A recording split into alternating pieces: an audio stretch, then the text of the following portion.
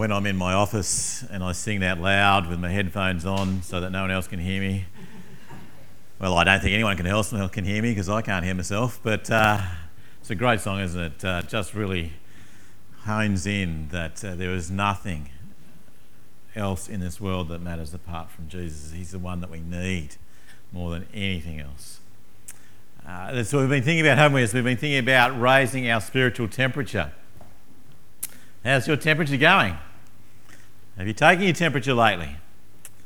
How have you been thinking about where you're at with God at the moment? Are you testing the waters? Have you been there for a long time? What's your spiritual temperature? Well, we've been thinking about that over the last few weeks, and we've been thinking that when we think about what our spiritual temperature is, we actually need to look outside of ourselves. When we look in one sense, we can see what's going on the inside, but to change that spiritual temperature, we need to look out. And we saw that, first of all, we need to look in to the Word, into the Bible, because that's where God speaks to us. We need to look into His Word. We need to spend time in His Word. We need to think and pray and listen to His Word and His Spirit speaking to us through His Word. So we look in, and then we look up, don't we, to our life of worship to God, that every part of our life is to be lived for Him. Every part, 24/7, everything that we do.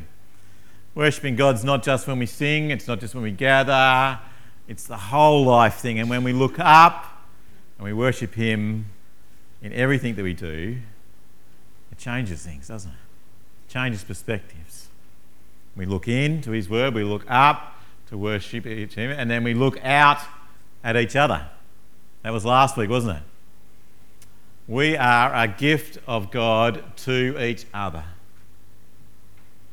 And we need to get together. We need to gather together, and we need to encourage and spur one another on to love and good deeds, to live for Jesus, to live that life of worship, to get our eyes and our ears and our minds into God's Word.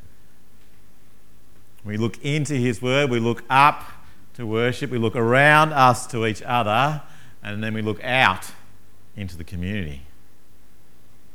And that's what we're going to be thinking about today, that you and I are on mission together, that collectively we're on mission together, that we're going to go out together. I'm going to play to you the Fiji when they start a game, and let's just listen to them as they're on mission together.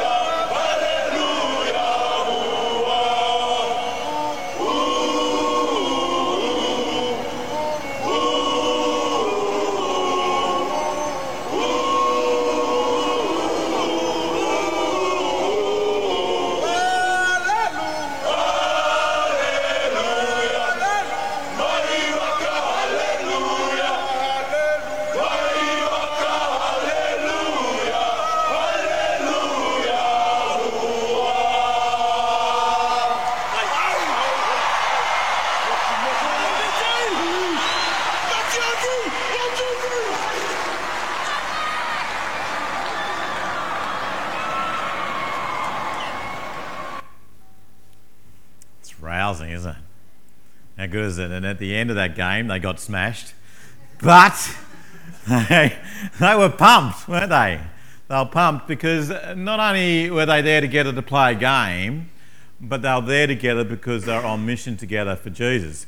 If you hear what happens in the Fijian team, some of the people who come into that who aren't believers are changed. Jared Hayne says that is the place where his life was turned around and he started to believe and trust in Jesus was when he played with the Fijian team. Now, I'm not sure what Jared's up to these days, just changing clubs and moving around the place. But it's phenomenal. It's that sense, isn't it? I don't know if you've ever played in a team, be it football, be it hockey, be it whatever.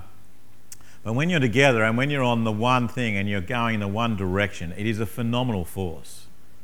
And the motivation that you have in a team just multiplies out. And when you're on a team like that, who around them, all this is about capitalism, money, power, and their team says, but actually first and foremost is Jesus. And they sing hallelujah. That's a powerful force, isn't it? And in one sense, that's us. We're on a team, we're on Jesus' team, and together we're a powerful force for him in the community. And we're going to be thinking about that today.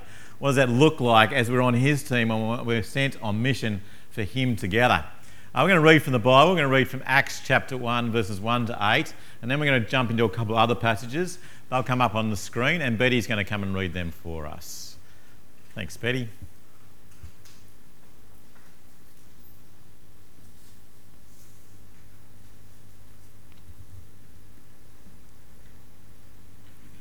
First reading is from Acts chapter 1, verses 1 to 8. Jesus taken up into heaven. In my former book, Theophilus, I wrote about all that Jesus began to do and to teach until the day he was taken up to heaven, after giving instructions through the Holy Spirit to the apostles he had chosen. After his suffering, he showed himself to these men and gave many convincing proofs that he was alive. He appeared to them over a period of 40 days and spoke about the kingdom of God. On one occasion, while he was eating with them, he gave them this command: "Do not leave Jerusalem, but wait for the gift my Father promised, which you have heard me speak about. For John baptized with water, but in a few days you will be baptized with the Holy Spirit." So when they met together, they asked him, "Lord, are you at this time going to restore the kingdom to Israel?" He said to them, "It is not for you to know the times or dates the Father has set by his own authority, but you will receive power when the Holy Spirit comes on you, and you will be my witnesses in Jerusalem and in all Judea and Samaria and to the ends of the earth." The next one is from Matthew chapter 28, verses 19 and 20. "Therefore go and make disciples of all nations, baptizing them in the name of the Father and of the Son and of the Holy Spirit, and teaching them to obey everything I have commanded you. And surely I am with you always to the very end of the age." The next one is Acts chapter 5, verse 42. "Day after day in the temple courts and from house to house, they never stopped teaching and proclaiming the good news that Jesus is the Messiah." The next one is Acts chapter 8, verse 4. "Those who had been scattered preached the word wherever they went." Thanks, Betty.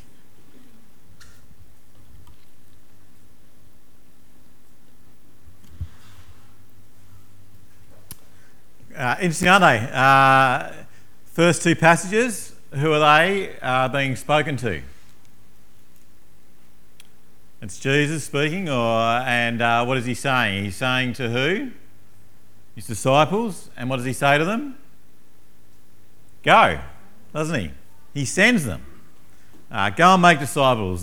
He sends them out into the world, and he says, go. He says, I'm going to send you out there and you're going to do it.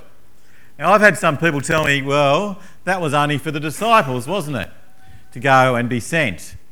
Well, what happens in the next two verses in Acts verse 5 and Acts verse 8? Who's out there doing it? Everyone, isn't it? It's not just the disciples. It's not just the blokes that Jesus spoke to who were there right at the time, but it's all the followers of Jesus. That as he speaks to the disciples, they take it and they speak it to others who then take it and speak it to the rest. And it goes on, doesn't it? So Jesus sending us is that he's sending all of us into the world. We're actually sent people. All of us have been sent into the world to be on mission for God in the world. To be out there telling people about how great God is and how wonderful Jesus is. That's what he's done. That's what he told us to do, hasn't he? There's a great quote from a guy called Alan Hirsch. Every Christian is a sent one. There's no such thing as an unsent Christian. We're not called just to sit. Jesus doesn't bring us into his family. Jesus doesn't say, come and sit and do nothing. He says, come and follow me and I'll make you fishers of men. It's this in and out version, isn't it? You come to me and then you go. You come and you grow and then you're sent into the world. It's a great thing, isn't it? You and I have been sent to go out into the world together to bring the good news of Jesus to those around us. I don't know whether you remember I told you an illustration of a number of, probably early this year I think it was, where there was this young boy who was sitting in his house back in the 19th century when they used to go around and they had to actually light the lights. You didn't have a little flick and you turn them on, but literally you had to go on, get on a stick like that and you had to light the lights as they went around the town. And this little boy was sitting in his room, and as he was looking out from his room and he saw this man going around, he said to his mum, he says, "Mum, there's a man punching light into the darkness." It's a good picture, isn't it? There's a man punching light into the darkness. That's us. God has sent us out into the world, into a world that doesn't want to know him, doesn't know him, to punch light into it, to shine how great he is and wonderful he is. So we know that we've been taken from being outside of God's family, brought into his family in Jesus, made his own by Jesus, then he sends us out to be light into the world for Jesus. Jesus says that we're to be a light on the hill, isn't he? Who puts a bushel over the top of it? No, he lights so that it shines out to the world around us. And we are sent out to do that. You and I are sent to go and take that out there. So I said, Jesus said, didn't he? He said, "Come follow me," Jesus said, "and I'll make you fishers of men," or fishers of people. None of us are brought into God's family to just sit in God's family. It's a challenge, isn't it? We're brought into God's family to go out, to see more people come to his family, to become part of his family. That's what we're here to do. When Jesus says, "Go and make disciples of all nations," doesn't he? He says, go out, make disciples, tell people about Jesus, and then teach them about everything that I know. And what do we do when you teach them everything? Oh, that's to send out again, isn't it? To go out into the world again. You see, Christianity is a movement, not an institution. That's what people think, don't they? Oh, it's religion. Christianity is just this institutionalised mock-up of who God is. It's not that, and it never was that. If you think about what happened to Christianity, from the very beginning, it was Jesus plus 12 of his mates, and then it grew from there. There was no specific organisation. There wasn't Presbyterianism, there wasn't Baptist, there wasn't Lutheranism, there wasn't an organised church body, it wasn't institutionalised, it was a movement. And that movement was so phenomenal that within a couple of 100 years, the known world, the Roman Empire, turned Christian. From 13 people to a whole empire proclaiming to follow Jesus. That was a movement. That's phenomenal, isn't it? That changed the world. And that has continued on, hasn't it? And when you read studies about how did that happen, it wasn't because people were really well theologically trained. It wasn't because they had a particularly fantastic strategy. It wasn't because they had great music and great buildings. Now, don't get me wrong, all those things can be helpful, by the way. But that's not how it grew. It was a movement of people who went out. What did Acts 5 and Acts 8 say? They believed and they went out to households. They told people. They were excited. They were out living it and sharing it, and they were out there. And they say that what happened was that people, as they did that, as Christians, as people became followers of Jesus, then they looked radically different to the world around them. They lived in it. They weren't separate from it. They lived in it, but what they did is they got their hands dirty within it. So they were the ones who were helping people out in prisons, who were taking food to them. They were the ones that when the plagues and everyone got sick, didn't run away, but got in there. They were the ones that said, well, we're not going to abort our children if they're girls, or kill them, sacrifice them when they're girls. We're actually going to love them and grow them, and we're going to look after them, because they were doing that in dramatic fashion. We think the world's bad today, boys and girls. Man, you should have lived back in the Roman times. They were sacrificing their children. But Christians got in there. And people got better. And babies weren't aborted or killed or sacrificed. And they were in there in prison. And it was a movement. It was a phenomenal movement. And as they did that, they showed love and care, and then they preached the gospel within that. They showed it and they spoke about it. The two together. It's a phenomenal movement, isn't it? And that's who we're part of that. We've been brought into that. God hasn't brought us into that so that we can have this lovely building. He's brought us into that so we can go out and share that message with people, so that more people can know the loving God that we have and the wonderful salvation we have in Jesus. And you see, the best training for being on mission is actually going on mission. Is actually getting into it. Sometimes we think that's a bit scary, don't we? What does that mean? What does that look like? Well, it just means, as we've been talking about all the time, it's about being on everyday mission. It's actually living our lives with missional intentionality. That is, everywhere we go and what we're doing, we're always thinking about how can we live for Jesus in this? That's what a life of worship is, isn't it? It's every part of our lives we're thinking about how do we live for Jesus in this. And as we're living for Jesus in this, we're thinking about, well, when God opens that opportunity, I'm going to speak about that. I'm going to show it. I'm going to speak it together. It's not forced.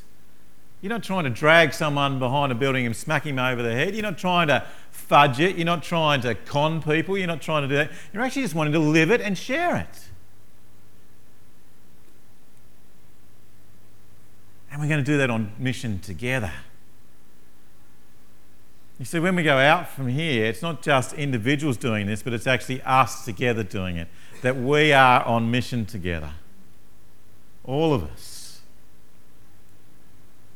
Living for Him and helping others to live for Him. We want to encourage each other in that. We want to get together in that. We want to actually go off into town and we want to do that together. We want to join the clubs together. We want to be in the Bowls Club together. We want to be down at the Living Museum together. We want to be at Touch Footy together. And as we're living it together, then people are going to see it, aren't they? I've dodged it up. I saw this picture as I was going through images and I was thinking, you've heard about centrifugal and centripetal forces? Have you heard about them? So centrifugal force is you spin stuff and it goes shoo. Okay, it goes out. Centripetal goes, spins and sucks in. Okay, they go opposite directions. Right, who's the science people around us? They can tell us if that's true. What we're thinking about, when we think about who we are as followers of Jesus, in one sense there is a centripetal force that we come into Jesus. Jesus draws us into His family, doesn't He? But He doesn't draw us into His family to stay there. He draws us into His family to throw us out into centrifugal force. So God's got all the forces working together, hasn't He? He's got the one that brings us in and then throws us out. So if you read through Acts, people are saying, in Acts 2 and Acts 4, you hear that as people were living for Jesus, people were attracted to that and they came in. But they didn't stay that way, did they? They went shoo, out. So it's a shoo, shoo, shoo, shoo, all the time. It doesn't just stay one, it goes both. It's a wonderful picture, isn't it? That's who we are. That's what God wants us to do. That's what he wants us to be part of, because that's his mission. And we want to be on that together in everyday life, in all the things that we're doing. So I'm going to show you a clip now of some guys in America who are part of Saturate or Soma community, and they're just going to tell you how they're doing that in their everyday life. And hopefully I'll encourage you can do it as well. Just go up, guys. Can you see it? Yep. The everyday mission for me is in Wicker Park, Chicago. For me, it's basketball. It's going to cafes a lot. I office out of cafes. It's just getting to know the people that work in those cafes, getting to know their stories. One of the people I'm praying for is our next door neighbors. Those group of 6 guys living in that one house. A bunch of college kids that go to UT, but they're music majors. Baptizing people in our park sphere where we play basketball. The guy who runs the dog park actually started following Jesus. You just hear music going on in the house. And it's so funny how the Holy Spirit speaks, and going over just to hear them practice, seeing them on the front porch playing the guitar, singing songs, and just creating conversation. Recently, somebody I met that had a lot of bad experiences with the church and bad experience in life. Her and another friend, they said, God can't exist, he's so mean, or he allows all these evil things to happen. We just started walking our street that we were new to. We took cookies. We actually took something to our neighbors instead of our neighbors bringing to us as we moved in. And I was trying to debate with them, but eventually I just had to break down and explain why Jesus meant something to me. And I thought I had failed, I thought I'd failed God, failed Christ. I was like, I forgot all my little points to the arguments and all the little apologetics. God opened the door to some really amazing things, including knocking on a door and a lady opening the door to a very dark home. And she was in a very dark place. And she had just said out loud in her living room, I just need something. I just need something. God has created opportunities, whether it be in a coffee shop, whether it be on the street, because we do a lot of homeless ministry, but just being able to approach people and hear what's on their heart, ask for an opportunity to pray with them. And we knocked on her door, and the first thing we said to her was, is there anything we can pray for you? And she cried, and we prayed, and she invited us into her home. We've been working on getting a good reputation with our neighbors. It's like there's a widow that lives a couple doors down, and she's inviting us into her home. She's just said, hey, can I just hang out with you guys? It's amazing how willing people are to have you pray for them if you just ask. It's slower than what we thought. There's a tendency for me especially just to say, hey, we need to get going, we need to create relationships, we need people to come to Christ and get people in the church, but they need to witness the resurrected Christ, like in me, and it takes time. We started walking outside, and this girl said to me, hey, what you were saying about Jesus really interested me, and I want to talk more about it if you'd be willing to. So over some time, she came back to the faith and discovered a whole new way of looking at God and Christ, and now she's in ministry and doing more things in the church than I was doing. Just let them know, hey, we are here for you, we care about you. We don't want to shove the gospel at your face, but we want you to know that you're loved, and we care about you.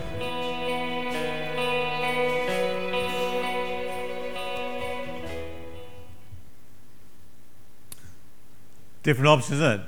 They're just living life intentionally, loving people, and when they get opportunity, they're sharing with people. It was great, that guy said, I forgot all my points, my arguments, but in the end, he just told them about what Jesus meant to him, and then that opened up the door for a person to come and ask him about Jesus. What about the one when they knocked on the door, and just that moment beforehand, a person had just cried out to God? We don't know, do we? We just don't know. And then the opportunity, they said, that can we pray for you? They're offering to pray for people. All those little things, aren't they, that God uses to bring about people hearing about how great Jesus is, how wonderful he is. And we do that together, aren't we? And there's benefits to that. It's a great thing to be doing. And if we see basically the two things these days, wasn't it? It was authenticity and integrity. Because authenticity is magnetic. It attracts people. When people see authentic people today, it attracts them. Look at our politicians. They don't look authentic, do they? and people are turning away from them in droves. The one who I think, not that I'm really into him, but Barnaby Joyce has probably been one of the more honest guys out there, and they turned to him in droves in the last election up there. He got in by a 14 or 15% swing. I think people actually, for one point in time, saw a little bit of authenticity about what's going on and thought, that's what we need, don't we? That's what we need. I'm not telling you to vote Liberal or Labor, by the way, or Barnaby Joyce, but I'm just saying there was this element of, he was just honest there. And you see, when it comes to us, for people who don't know Jesus yet, the thing that they need to see first and foremost is authenticity and integrity. That's the new apologetic. People aren't swung these days by the fact that you've got a better argument than they do.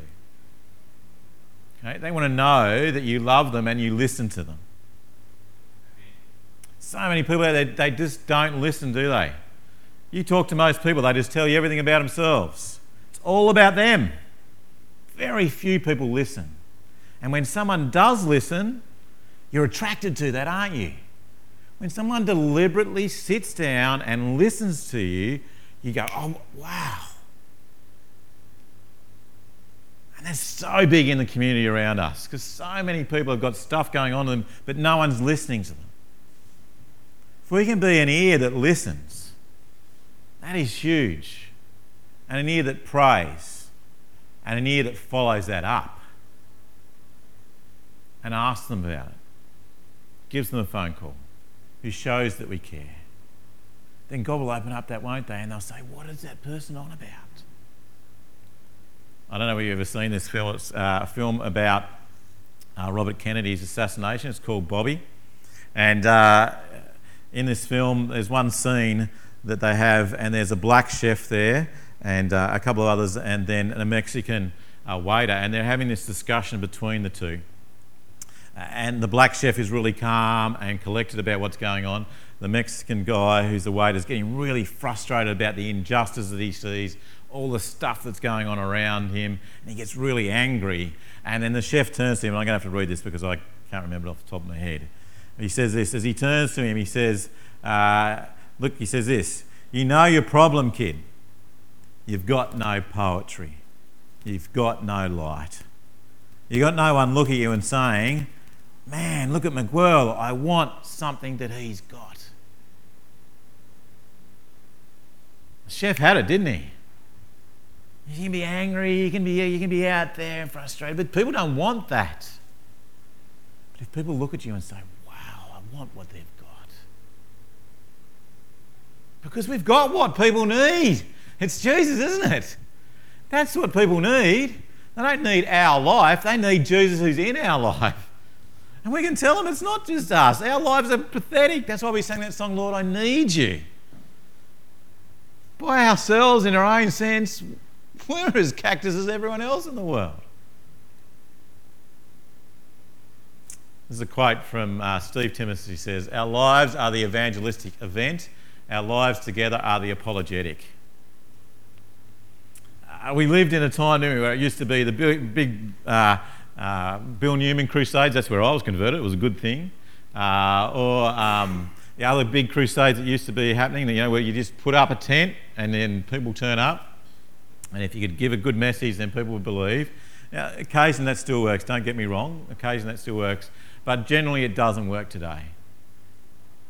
Because people couldn't care less if you set up a tent. They don't really care what you want to say. But when they see that it's real in your life, when they see that you're authentic and you've got integrity, they say, I want that. That's the lives that we want to live together. And when we do that together, it's a powerful movement. It's not an institution. We're not inviting people to church. We're inviting people to Jesus and the movement that he is. That's what we're on about, guys. I want people to come to an institution. We want people to come to Jesus and know him. And if we do that together, when people see that together, that is powerful. So authenticity is magnetic, isn't it? And when you see that multiplied by a number of times, it's a movement. Just imagine I came to you one day and I walk up to you and I say good day. I said, you can't believe what I've just been. I've just been to Air Force Beach and there's just dollars washed up on the beach. There's thousands of them. They've just been washed up. You can go around, you can pick them up. It's fantastic. You're looking at saying, what have you been smoking, man? Woo! You're on a trip, aren't you? Doesn't happen. That's crazy. And then as I'm talking to you, another person comes up and they go, look at this money. I've just been on Air Force Beach and there's all this money out there. You'd be looking at that person and think, well, that's weird. That's strange, but there's two. Changes perspective, don't it? Then you start to see a whole group of people. So there's 5 or 6 of them coming up, and then there's 7 of us standing there. Man, you should see what's at Air Force Beach. There's just money washed up on the thing. You'd be out of here, wouldn't you? You'd go there straight away. You'd be running there so you can get some money yourself. See how it works? One person, you think they're a bit weird. 2 people who think, well, there might be something in this. A group of people who believe this and live it authentically, man, there's got to be something in here, so I want to go and check that out. They've got something that I want, and we can show them what they want is what they really need is Jesus. This is a quote from Jeff Vanderstelt. He says, we need to see our need for Jesus. We need to see and know others' need for Jesus. Then we need to give one another the truths of Jesus to change us, to empower us and allow His Spirit to work through us effectively. We also need to experience God using weak, tired, broken people to do amazing work. You see, that's what happens when you're on it together. When we're on mission together, when we're living this together, we see that we all need Jesus together. Come and spend a bit of time with me. You'll see I need Jesus. I spend a bit of time with you, I know you need Jesus. When we do that together, we know that we all need Jesus, and together we can go out and we're on mission together and we see how exciting it is that everyone needs Jesus. And we see the amazing work of God that He works through us. The fact that we are broken people, not perfect people, who need Jesus. We're bringing that to a broken world who need Jesus. We're on mission together, guys. We want to raise our spiritual temperature, then we need to get on mission together. Do it together, deliberately together. You see, raising our spiritual temperature requires a number of things to happen, doesn't it? I've just brought to you this last 4 weeks, 4 of them. So we need to look into the Word, into the Bible. We need to look up in worship to God in our whole lives. We need to look across at each other and see that we are a gift to each other. We need to gather together to encourage one another, to spur one another on to live and look up to God, to live for Him 24/7, to spur one another to look into His Word together so that we get on mission together because we've been sent out together. And when we do that, guys, together, our spiritual temperature is going to rise. And God will use us in His mighty movement to bring the good news of Jesus that everyone needs to hear and know about to the world around us. Let's pray.